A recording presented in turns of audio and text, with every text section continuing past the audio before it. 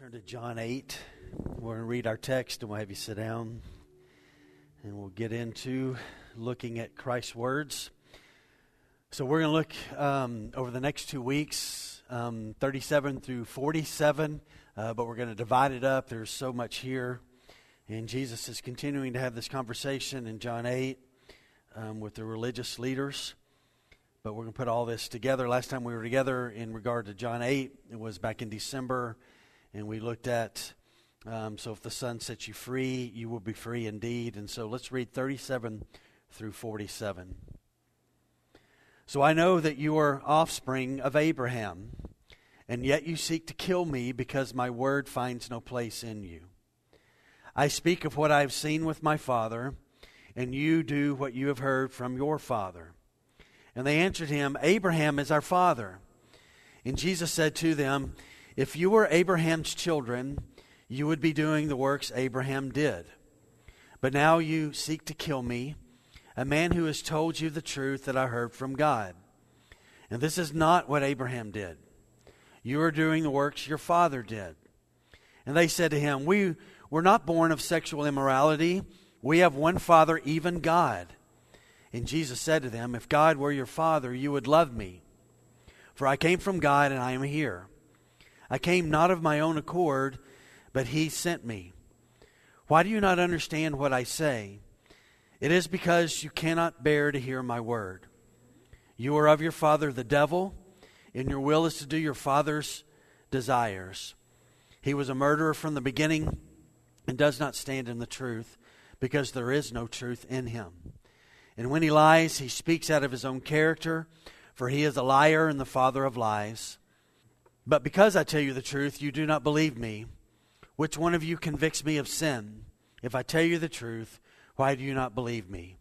Whoever is of God hears the words of God, and the reason that you do not hear them is that you are not of God. All of this section is kind of centered around language about Abraham. So the religious leaders are claiming their deep connection to Abraham, that justifies that there's a guarantee that they have of eternal life because of, watch this, because of their physical heritage. Because they are related and of the family of Abraham, then that guarantees them salvation. And Jesus is going to tell them it gives you no guarantee whatsoever. Genetics aren't what get you into heaven.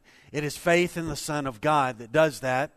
And so there will be a lot of conversation over the next 2 to 3 weeks around Abraham, and we will begin to look at that today. And so, but there's just some really important things here.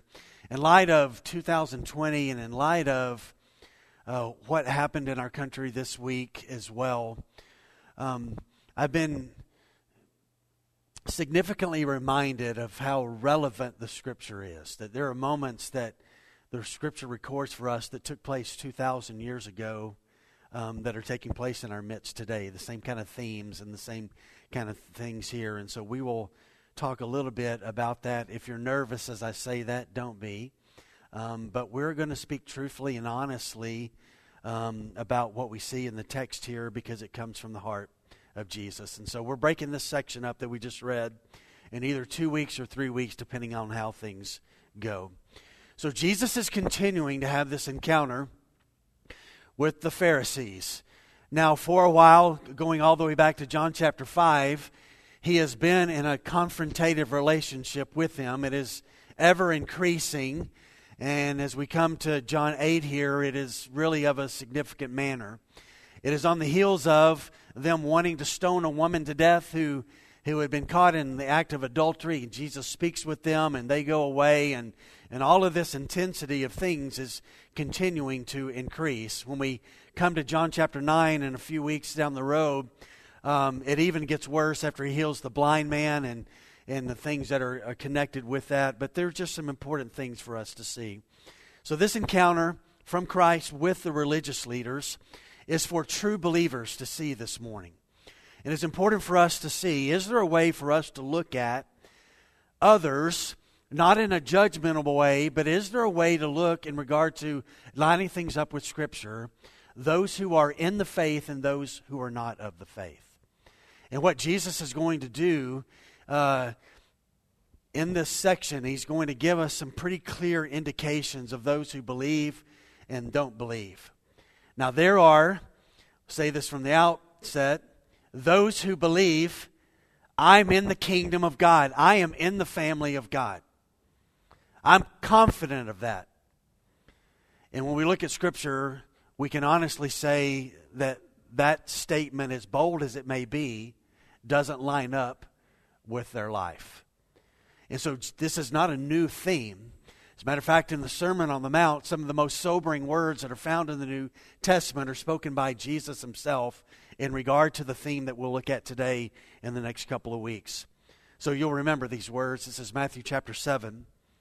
Jesus says, "Not everyone who says to me, 'Lord, Lord,' will enter the kingdom of heaven." So stop and think about that for a moment. It is awesome to acknowledge his sovereign lordship and the greatness of who he is. But Jesus is saying, just saying and repeating that, "Lord, Lord," does not mean that someone is a part of the kingdom of God. So how do you know? And so Jesus gives some more information there. But here's how you know. "But the one who does the will of my Father who is in heaven," that's how you kind of know. So it's not enough to just sing the songs, lift the hands, say the words, but you got to look at a life. Does the life bend in obedience to the words of God? And when a life over that life bends in obedience, then you look and you say, well, that's a pretty good indication that that's just not words that somebody's saying. They're saying words and they're living their life in line with what God's word says. And then Jesus says, on that day, there'll be a day coming when many people will say, "Lord, Lord, didn't we prophesy in your name and cast out demons in your name and do mighty works in your name? And then I will declare to them, I never knew you. Depart from me, you workers of lawlessness." Those are sobering words, are they not? So these are people who say the right things. They did the right things. I think casting out demons is a good thing. I think healing people is a good thing. I think prophesying in the name of Christ is an important thing. But it's not enough. We have to come to faith in Christ.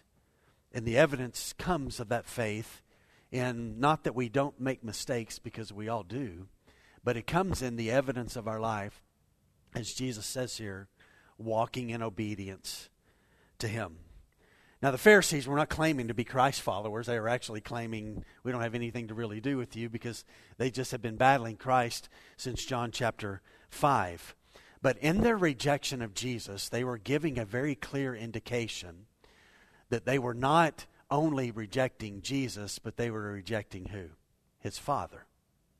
Now the Father had sent Jesus on this mission to rescue, and because it was the Father's perfect sovereign will to send His Son to rescue us and to speak the words of the Father, their rejection of Jesus was ultimately a rejection of the purpose of the Father, of the words of the Father, and the will of the Father, and why He sent Jesus.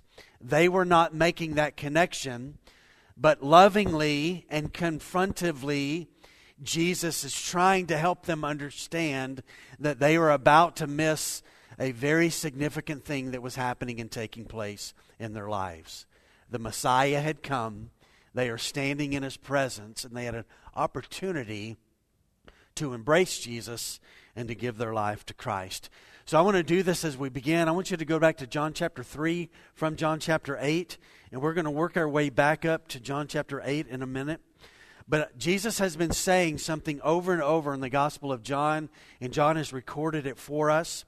He has been saying He has been sent by the Father, and to know Christ means that you know the Father.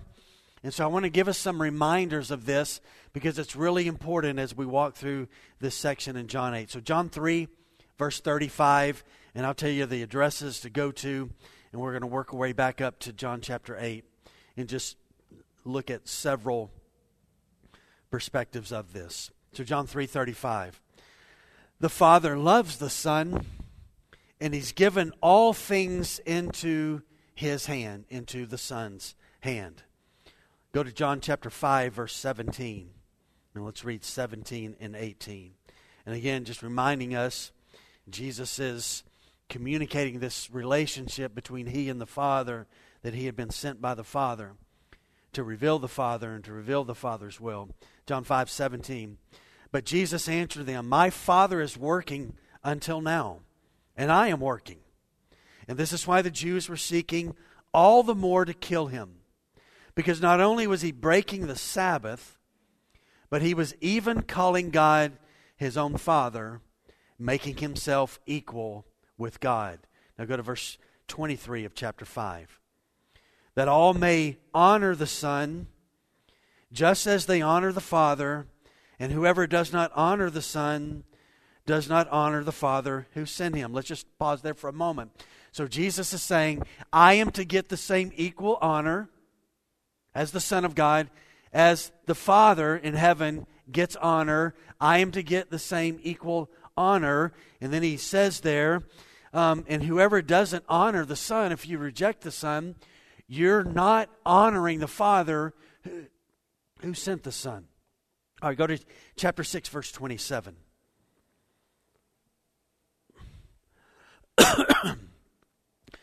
So Jesus says, do not work for the food that perishes, but for the food that endures to eternal life, which the Son of Man will give to you, for on him God the Father has set his seal. So the Father has sent Jesus. Jesus gives the food that we need for spiritual life, and the Father has given the ultimate approval of Jesus' life. Go to verse 37 of John 6. Jesus speaking says, all that the Father gives me will come to me, and whoever comes to me, I will never cast out. Do you see this beautiful, trusting relationship? So the Father gives to Jesus believers. The believers come. Jesus receives the believers. He will not cast them out. Neither will the Father not cast them out. And so the Father gives to Jesus believers. They come, and whoever comes, he doesn't cast out. Go to chapter 8 now, which is our chapter that we will spend our time in today, and go to verse 16. So Jesus again speaking of himself and the relationship of the Father. So he says, yet even if I do judge, my judgment is true. Now he's going to tell us why his judgment's true. For it is not I alone who judge, but I and the Father who sent me. So Jesus says, I've got this role to be a judge, but it's just not me, but it's my Father as well, because I've come in his name, and he's going to judge, and I'm going to judge. We are one. And so Jesus is affirming that. And let's look at one more, verse 19. So they said to him, therefore, where is your Father? And Jesus answered them, you know neither me nor my Father. If you knew me, you would know my Father also. Now I could have given multiple verses from John chapter 3 to John chapter 8. But the point is this. So Jesus is communicating in front of the religious leaders. If you say that you're a friend of Abraham, then you need to know this, that I'm the fulfillment of Abraham's promise, and you would treat me the way Abraham treated me back in Genesis chapter 18. When I came and he greeted me and he welcomed me, and you're not doing that. You are rejecting my words. And not only that, you're not like Abraham, but the Father sent me, the one that you claim to be so intimately connected with.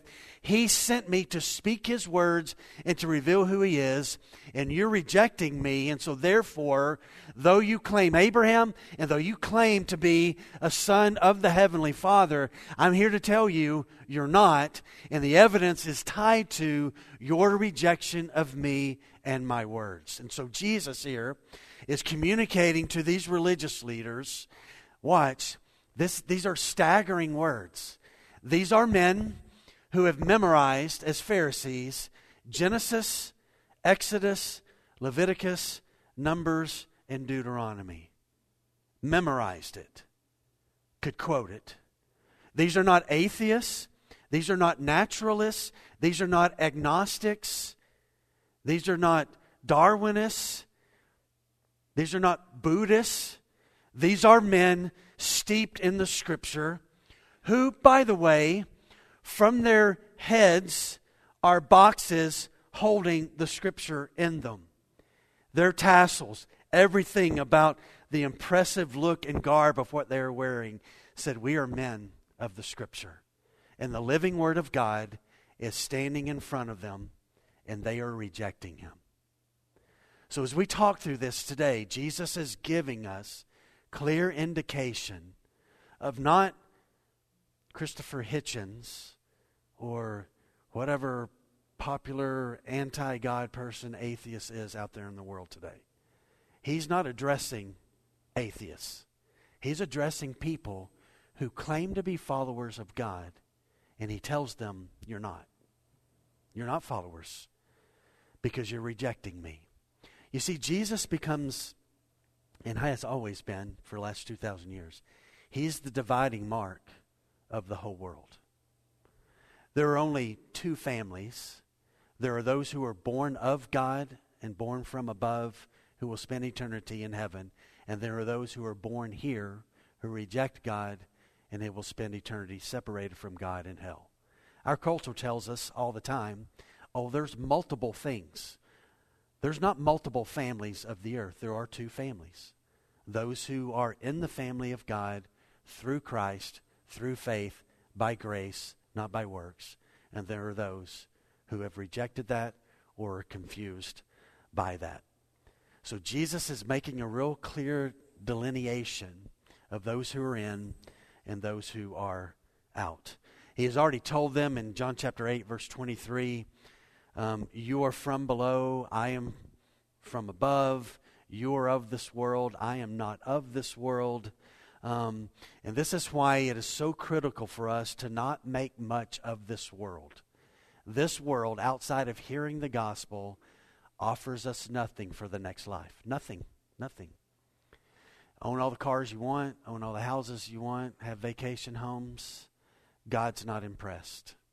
It's not building. We're not building things in this world to get us into the next world. It can't happen. It only happens through the blood of Jesus. So as we look at this, I want to say these words to myself because I'm about to communicate some very strong things that are Jesus's words here, but they're going to be strong when you really think about them. So as we look at this over the next few weeks, I want to do so with great care, but I also don't want to lighten anything that's here. I don't want to soften it up. I want to declare it as Jesus declared it because, again, because he said these words, guess what we have to do? We have to deal with these words. We have to address them. And so they may make some uncomfortable or like, wow, that's really strong, but when you really look at what he's saying there, this is what he is communicating. In case that's not enough, it's just all over the New Testament. So John, who's writing this gospel, later writes a letter that's 5 chapters, and he writes this in chapter 2. These are pretty strong words. Listen to this. This is 1 John 2:15. Do not love the things, do not love the world or the things in the world. If there is anyone who loves the world, listen to this, the love of the Father is not in that person. Now that's not talking about, let me give an illustration. So last Wednesday night with the youth, we talked about the law and talked about coveting in the law that's there. So I have a 2010 Toyota Tundra that I love. But sometimes when I'm driving down the highway and a 2020 Tundra passes me, I go, boy, that would be nice. That would be nice. So we're not talking about moments on the highway where we have a sinful thought and have a sinful desire. We're not talking about the reality, but we're talking about people steeped in loving the world. Just ignoring God, living, but also at the same time claiming Christianity. And so John says, if anybody is steeped in loving the world, you can know this, the love of the Father is not in that person. It's not. That's what John says. So verse 16, he says, for all that is in the world, the desires of the flesh, the desires of the eyes, and the pride of life, that is not of the Father. It is from the world, John says. And in verse 17, he says, the world is passing away, and all of its desires to make much of the world, it is passing away. But watch this, right in line with what Jesus says in Matthew 5, and right in line with what Jesus is telling and speaking John 8. But whoever does the will, walks with God, and lives and seeks to honor Him and be obedient, whoever does the will of God abides forever. So as we start to wade into these important matters, let me make an initial overarching statement. Many false disciples feel they are truly pursuing God, protecting God, but in actuality, according to Jesus, they are following Satan because they are not born from above. That's the heart of John 37 through 44. That there are those who think they are in, but they are not. And so again, it just reminds us the people we are looking at are not naturalists, they are not humanists, they are not evolutionists, they are not Darwinists, they are not agnostics, they are not atheists, but they are men steeped in religious study, training and practice, and religious study about the coming of the Messiah who's standing in front of them. So if you don't think people can be in the church and be duped and fooled, the Scripture would say otherwise, that people can be. So let's talk about this important subject matter. How do we know? What are the marks of false disciples? Here's the first one. False disciples ultimately have no place for the Word of God in their lives. And so Jesus speaks that in verse 37. He says, I acknowledge you are genetically offspring of Abraham. You're connected to him. You're Jewish people. You have come from Abraham. You've come from one of the tribes. And then he makes this statement, and yet, these little words often are very important, yet I want to point out something about you, and yet you seek to kill me. And here's the why you want to kill me. Because my words, they find no place in your life. You want to have nothing to do with what I'm saying and calling you to. False disciples always depend on their word and their work to be in a right relationship with God and to keep them in that relationship. It is a mark of that. Everything is works-based. And if we go back, we see that Jesus, back in December when we looked at this in verse 33, they say, we are offspring of Abraham. We have never been enslaved to anyone. So how is it that you say that we will become free? Because he tells them, if you know the Son, you will be free indeed. And so they answer him back and say, what are you talking about? We're children of Abraham. We have never been enslaved to anyone. And I asked the question back in December that's important. When you look at Israel's history, all they had been was enslaved almost. Why? Because they had consistently rejected the Word of God and what God had instructed them. And because of that, it allowed enemies to come in and to oppress them. That had been their history. It's easy. Maybe you're not a professional at it, but sometimes I can be a professional at justifying anything that I do. I can convince myself that it's okay. And here are these men whose history has been one of oppression, and they can stand before Jesus and accuse him of not telling the truth, but say, we have never been enslaved to anyone. Yeah, you have. How about Nebuchadnezzar? How about the Assyrians? How about the Philistines? How about the Babylonians? Consistently, this has been their case. So Jesus, again, acknowledges to them, yeah, I know you are physically related to Abraham, but watch this, but spiritually you are not. You're not spiritually related to Abraham. Their works revealed this reality. So let's ask the question, why, the text tells us, why did they want to kill Jesus? And Jesus tells them, because my word finds no place in you. So all of this anger that they have, all of this desire to kill him, flowed from a place where the Jews refused to allow the words of Jesus to have any kind of place and any kind of impact upon their lives. By the way, you can openly discuss murder and feel comfortable about it with Scripture dangling from your hair and your clothing when you refuse to reject the Scripture, when the Scripture is not your guide and it's not something in your life. And I'll also say this, very important. When someone claims to be a follower of Jesus and fights the Word of God at every turn, Jesus says here, you're not a Christian. You're not a follower of me. Now, do we wrestle with Scripture? Absolutely. When it falls upon our life, it's difficult at times because it exposes the reality of who we are. But Jesus' words to them are this.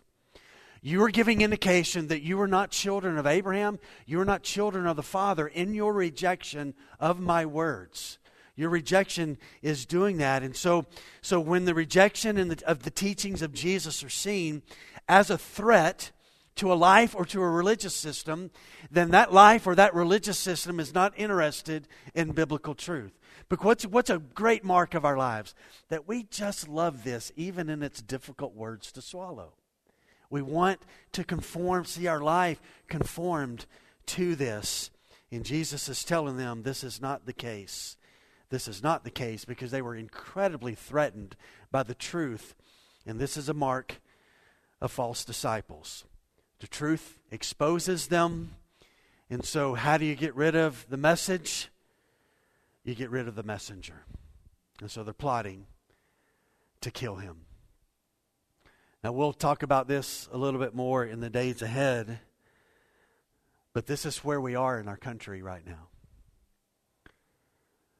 I am,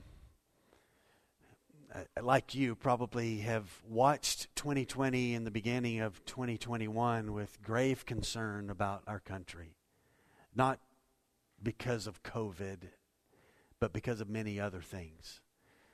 I am for atheists having the right to say what they want to say in this country. And when a country begins to oppress free speech and makes decisions about who can say something and who cannot say something, we are seeing that in the text here. Why do they want to kill Jesus? Because they don't like the message.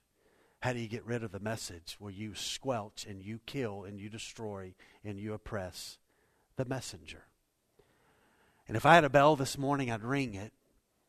And I've been here now for 12 years, and have I not, those of you who've been here for 12 years, been saying this for 12 years, that this day was coming.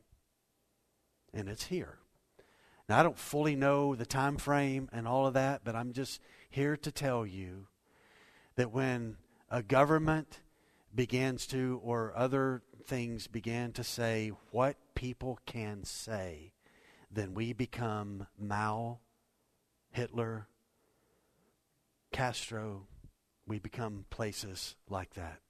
Or we become people like this. So because the words were being rejected, Jesus tells them, you're not in the family. You're not in the family. You're not children of Abraham. Because we'll look at this next week. We were going to look at it, but we can't get to point 4 because we're not going to have time today. But in Genesis chapter 18, there's something called a Christophany. It's an Old Testament appearance of Jesus. And Jesus shows up where Abraham and Sarah are living. And Abraham runs out and meets him and welcomes God into the camp. Welcomed him. And now, Jesus, next week we'll see this, is telling them, Abraham welcomed me, you're not welcoming me. You're claiming to be followers of Yahweh, and children of God, and children of Abraham, and yet Abraham welcomed me back in Genesis 18 when I showed up at the camp. And now I've come as the Messiah in your midst, and you've not welcomed me. All you are doing is rejecting me. And so here's two huge marks. We'll have these up on the screen in regard to false disciples having no place for the Word of God in their life. And the first one is this: false disciples never let the Word of God confront their sin, ever. They fight it. My proof text of this is this one, but also back in John chapter 3, verse 19 and 20. Jesus said this after his encounter with Nicodemus. He said, "This is the judgment. Light has come into the world, and people love darkness rather than the light, because their works were evil. For everyone who does wicked things hates the light and does not come to the light, lest his works be exposed." So false disciples, ultimately looking at their life, reject the truth of God's Word falling on their life and confronting their sin. And secondly, true disciples are just the opposite. They let the Word of God confront their sin because they want and know that that is necessary. So the very next words in John chapter 3, verse 21, Jesus says, "Whoever does what is true," you know what they do? They come to the light. They want to be in the light. They want the light to expose darkness because they know that the light is what they need so that it may be clearly seen that his works have been carried out in God. So true believers allow the light of God's Word to expose their sins so they can turn from them and grow in holiness.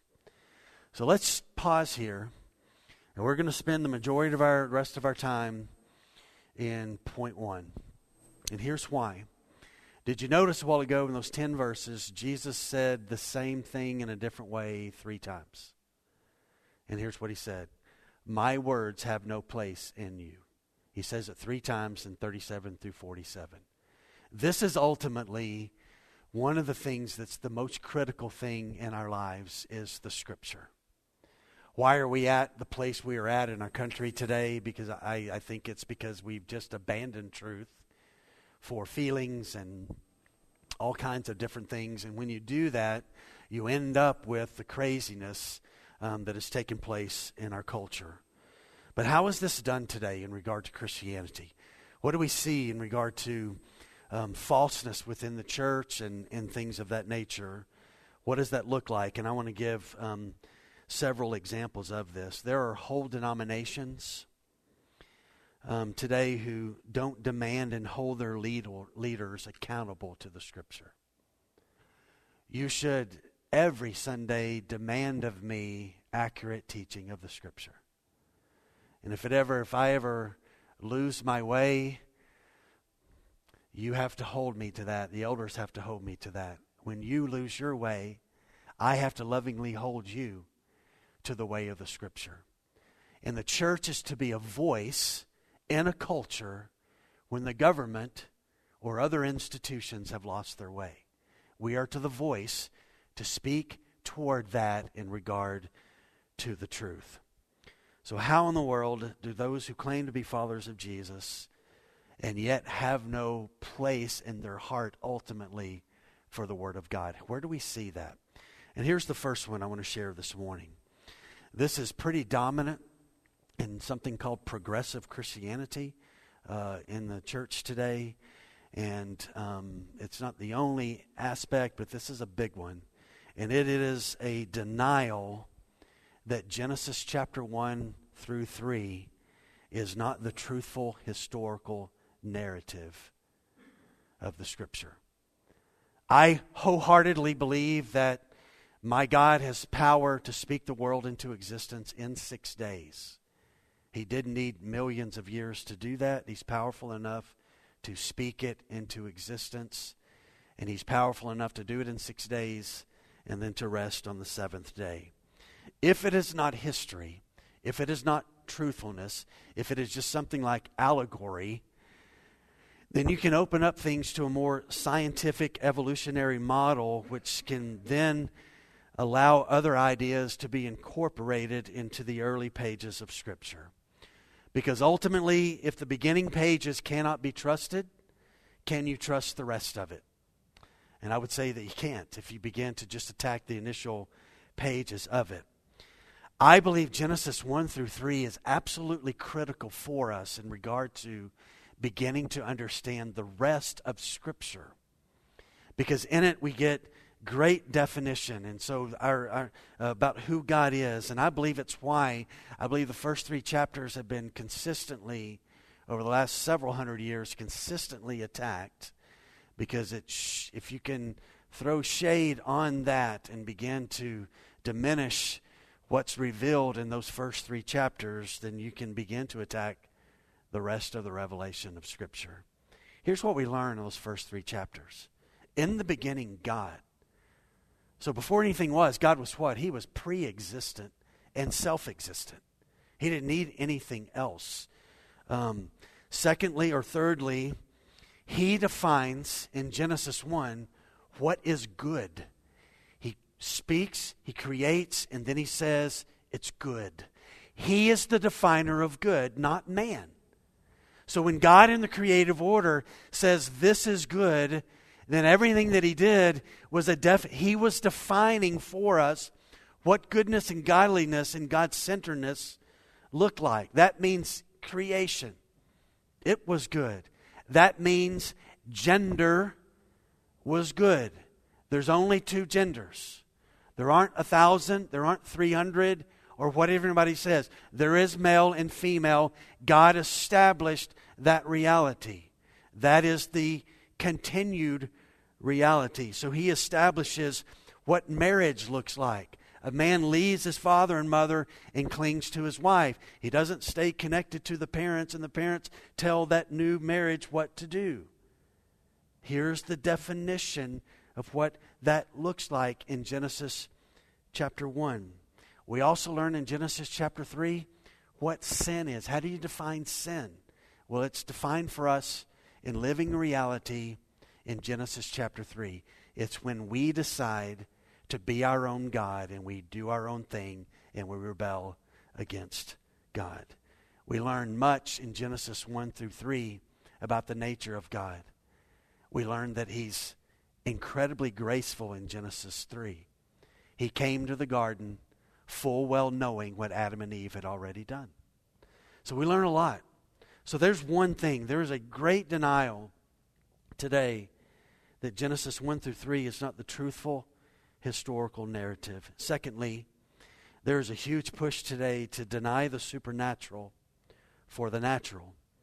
If you can get rid of the notion or the idea of the supernatural or miracles, then what you ultimately have is a thoroughly humanistic approach to life.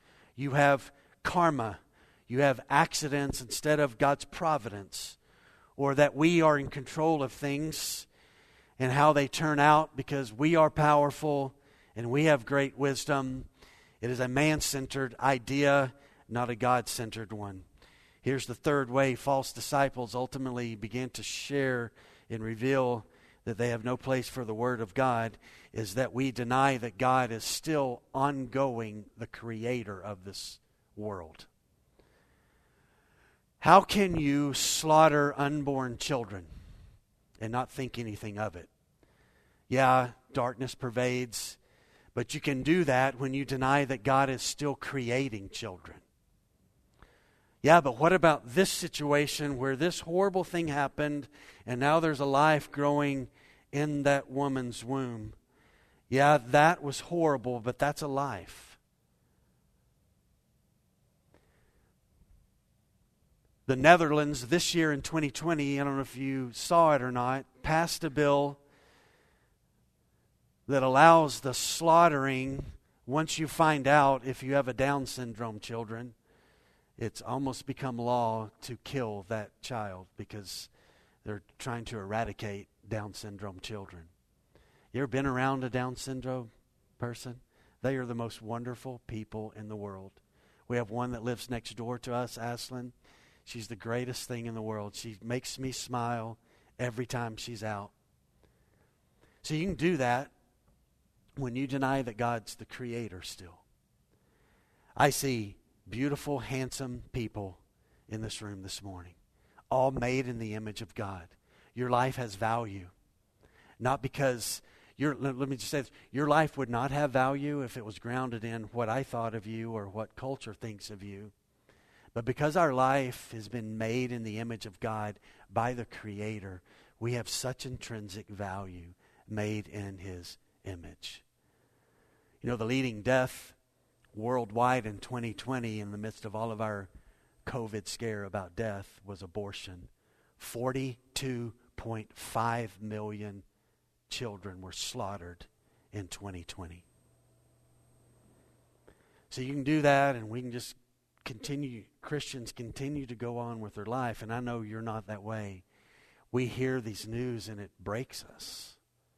We cry out to God and say, God, forgive us that we have allowed this to be the norm. But if you deny that God is still the ongoing Creator, then you can have as many genders as you want. You can say that homosexuality is compatible with biblical teaching, and therefore Christians are homophobic if they oppose it. A fourth place that's just really dominant is there's a big denial of absolute truth in our culture. And it's deeply ingrained in many denominations as well. There are denominations today in our country that are gathering in rooms like this, and they'll read from this, but they don't believe it. I don't know what they're doing. I don't know what your purpose is. I'd rather play disc golf if I didn't believe this. I'll just honestly be with you. I would.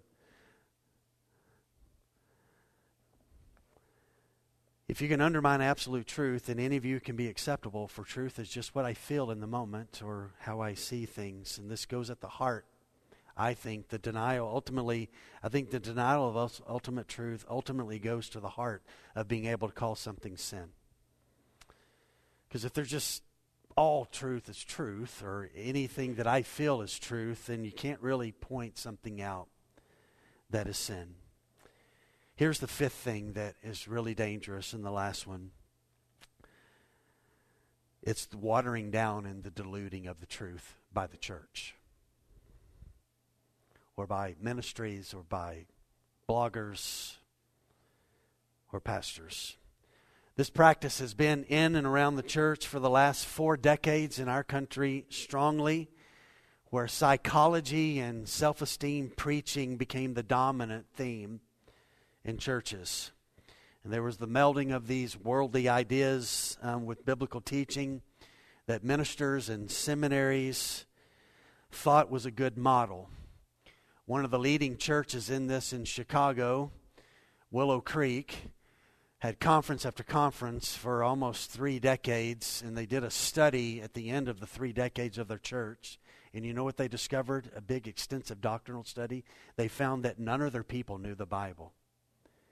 Because Sunday after Sunday, they showed up, and it was man-centered psychology preaching, and so nobody knew the Scripture. People made confessions, people sang the songs, people clapped the claps, people did the fellowship, people went to the classes, but nobody knew the Lord. And so they made a big dramatic change when they recognized this. Man is not to ever be the center of the sermon. The Father, Son, and the Spirit. And we must preach sermons that are Christ exalting above everything. And in addition, here's where a church or a denomination arrives that rejects or waters down biblical truth.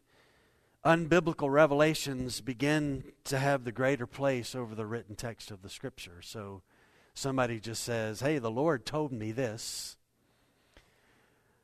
or the Lord said this, or I was walking on the mountain and the Lord showed me this, and then it's elevated to be equal with Scripture. Now, I believe God reveals things to us in this life, but if they do not ever line up with the written revelation of Scripture, they are not truth. Just not truth. Can't be truth. Scripture is our highest guide to understand what is true.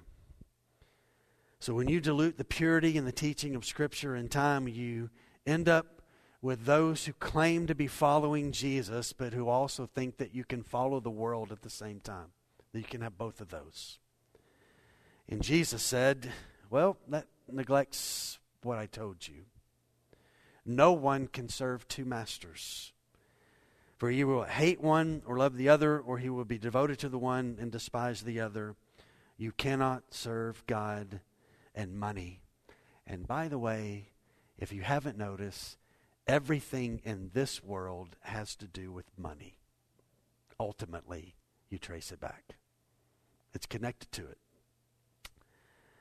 So when institutions and culture love the world as master, they will, watch, hate those who oppose that viewpoint. So you shut up the messenger because you hate the message. And the blatant reaction or rejection of the religious leaders, Jesus is saying, was proof positive they were not like Abraham at all. In John 8:31, if you abide in my word, you are truly my disciples, and you will know the truth, and the truth will set you free. Spurgeon said something incredible about the Word of God. He wrote this: the Word of God ought to have an inward place in us. The Word of God ought to have a high place of honor in our lives. The Word of God ought to have a place of trust in our lives. The Word of God ought to have a place of rule in our life. It's what says right, wrong. And the Word of God, he said, ought to have a place of love in our lives. We ought to love the Word of God. And then lastly, he said the Word of God ought to have a permanent place, not a temporary one, in our lives. So why did I spend, and I looked at the clock a while ago, 15 minutes on point one? Here's why. The most critical thing in our lives is our understanding of the nature of God. And the only way to know the nature of God and who God is here. And again, Jesus is saying these words to people who have memorized the first 5 books of the Old Testament. And if you've read those books, those laws and things, many of them point to the one who's standing in front of them.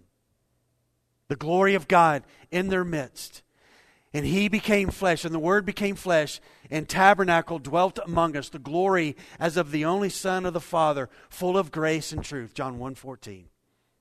And he's right there in front of them, and they are fighting him and wanting to quench and murder the messenger because they don't like the message.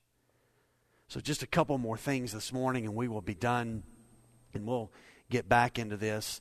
But 3 times in 37 through 47, Jesus says, it's the words of God that you are rejecting.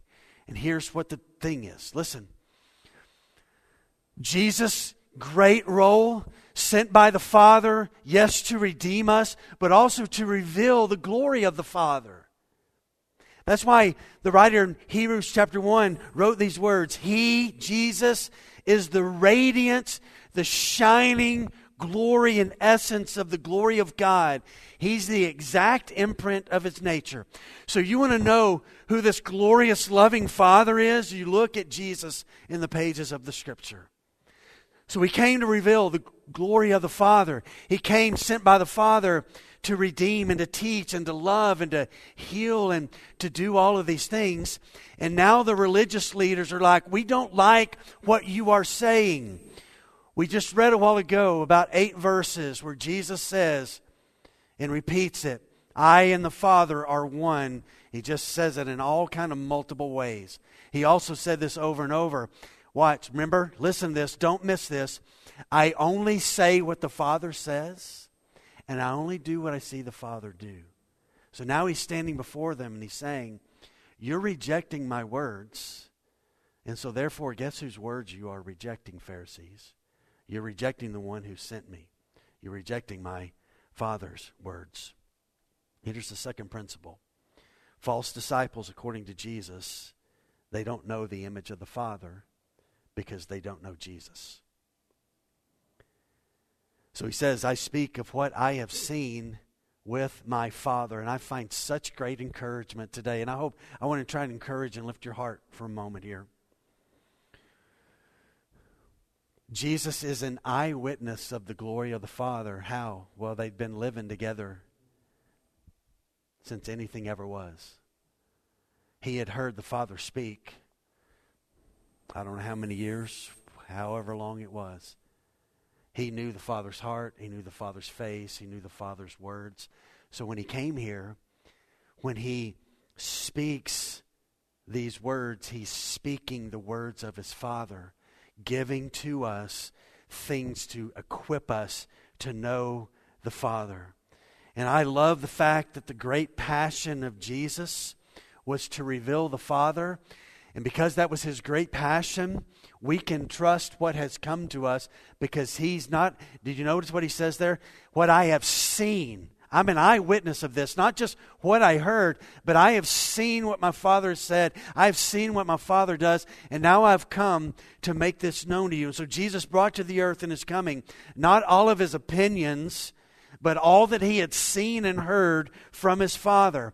He had a God-centered message that came from a God-centered divine experience in his intimate relationship with his Father. And he came to reveal the Father to us. And so his presence in first century Israel was the most unique thing in the history of the world. In the times past, God would tell a prophet, here's what I want you to say. The prophet would go out and speak. But now, 2,000 years ago, God had come himself and was revealing in Jesus, the Son of God, the eternal Son of God, communicating what he had seen from his Father. And we can trust what Jesus communicates to us.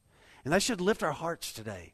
So when he says, I'm going away to prepare a place for you, and you need to know this, because I'm going away, I'm not going to leave you alone. I'm going to come back, and I'm going to take you to be with me. Whose words originally were that? The Father's. What is Jesus communicating of the Father's words? He's communicating, this is what I'm going to do. This is the unity that the Father, Son, and the Spirit have. This is who I'm going to be. When you take the gospel to the nations, guess what? I'm going to be with you always unto the ends of the earth. You will never be alone. 365 times in the Bible we are told not to fear and not worry. We've done enough of that this year. Trust the words of God. You see, in Jesus we get the fullest revelation of truth in the exact way that God sees truth. That's why being steeped into the Scripture is so critical for us. And so in this perspective that we are so desperately in need of, the Word of God, we need that because we have had enough of man's words. I don't know about you, but I have. I've had enough of man's words, and I've had enough about man's opinion about truth. And I want his words to guide my life and guide your life and shape everything. And one of the things that should usher in such confidence in our faith is that Jesus' great passion was this revelation and making the revelation of the Father known to us. And so as he spoke of the Father, he was always speaking from firsthand knowledge. So when he talks about the Father gives good gifts, when he talks about the Father, when a prodigal son had gone away and wrecked his inheritance of the Father and he comes back home, when Jesus tells the story that Father runs from the house and greets that prodigal son on the road and kisses him and kills the fattened calf, Jesus is telling us something that should lift our hearts, that should encourage us.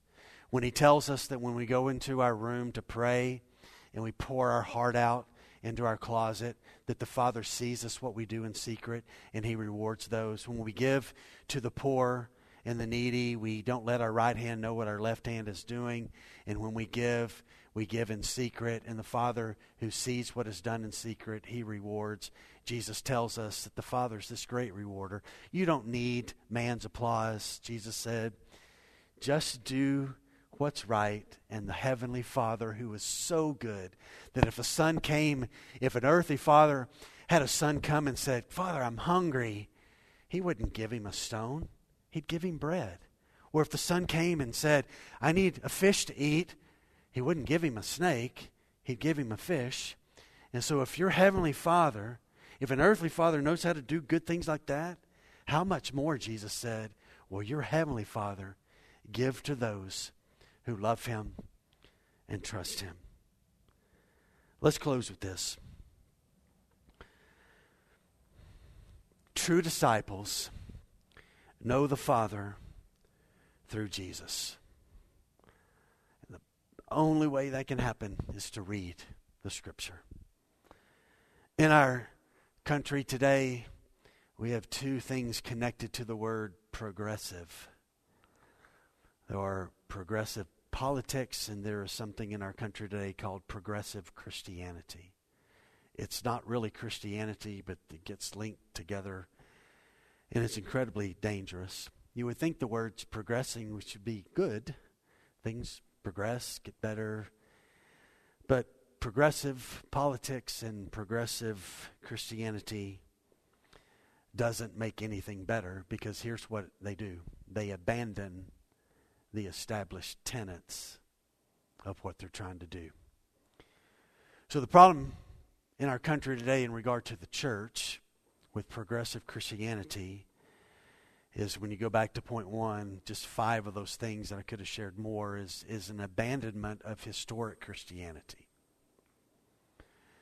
And I want to strongly say this morning. There is not anybody on this planet in 2021 that is smarter than the Holy Spirit's written revelation of Scripture that stands the test of time. We are not finding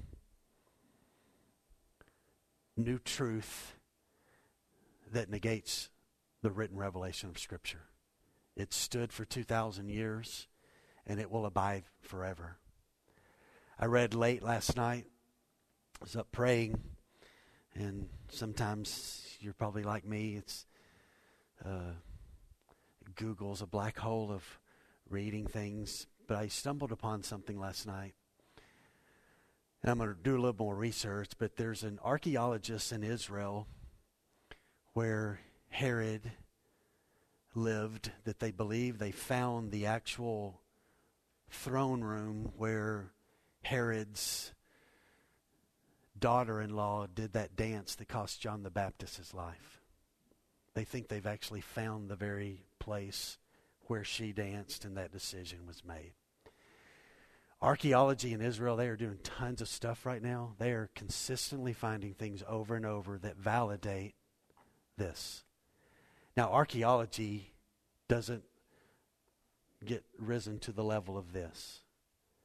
But we can take great comfort that things that are in here are being found today in Israel. So my heart this morning in sharing these words of Jesus and pointing out some practical things is to say to us, we need to return or stay connected to our roots. We're not waiting for some new thing to come along. They have been coming along for 2,000 years. And they don't stand. They go away. They fade. This year, there'll be a new church trend that will go out there, get on board with this. And I'm just here to say today, there's one trend. This one trend. Because it's the trend Jesus told us to do.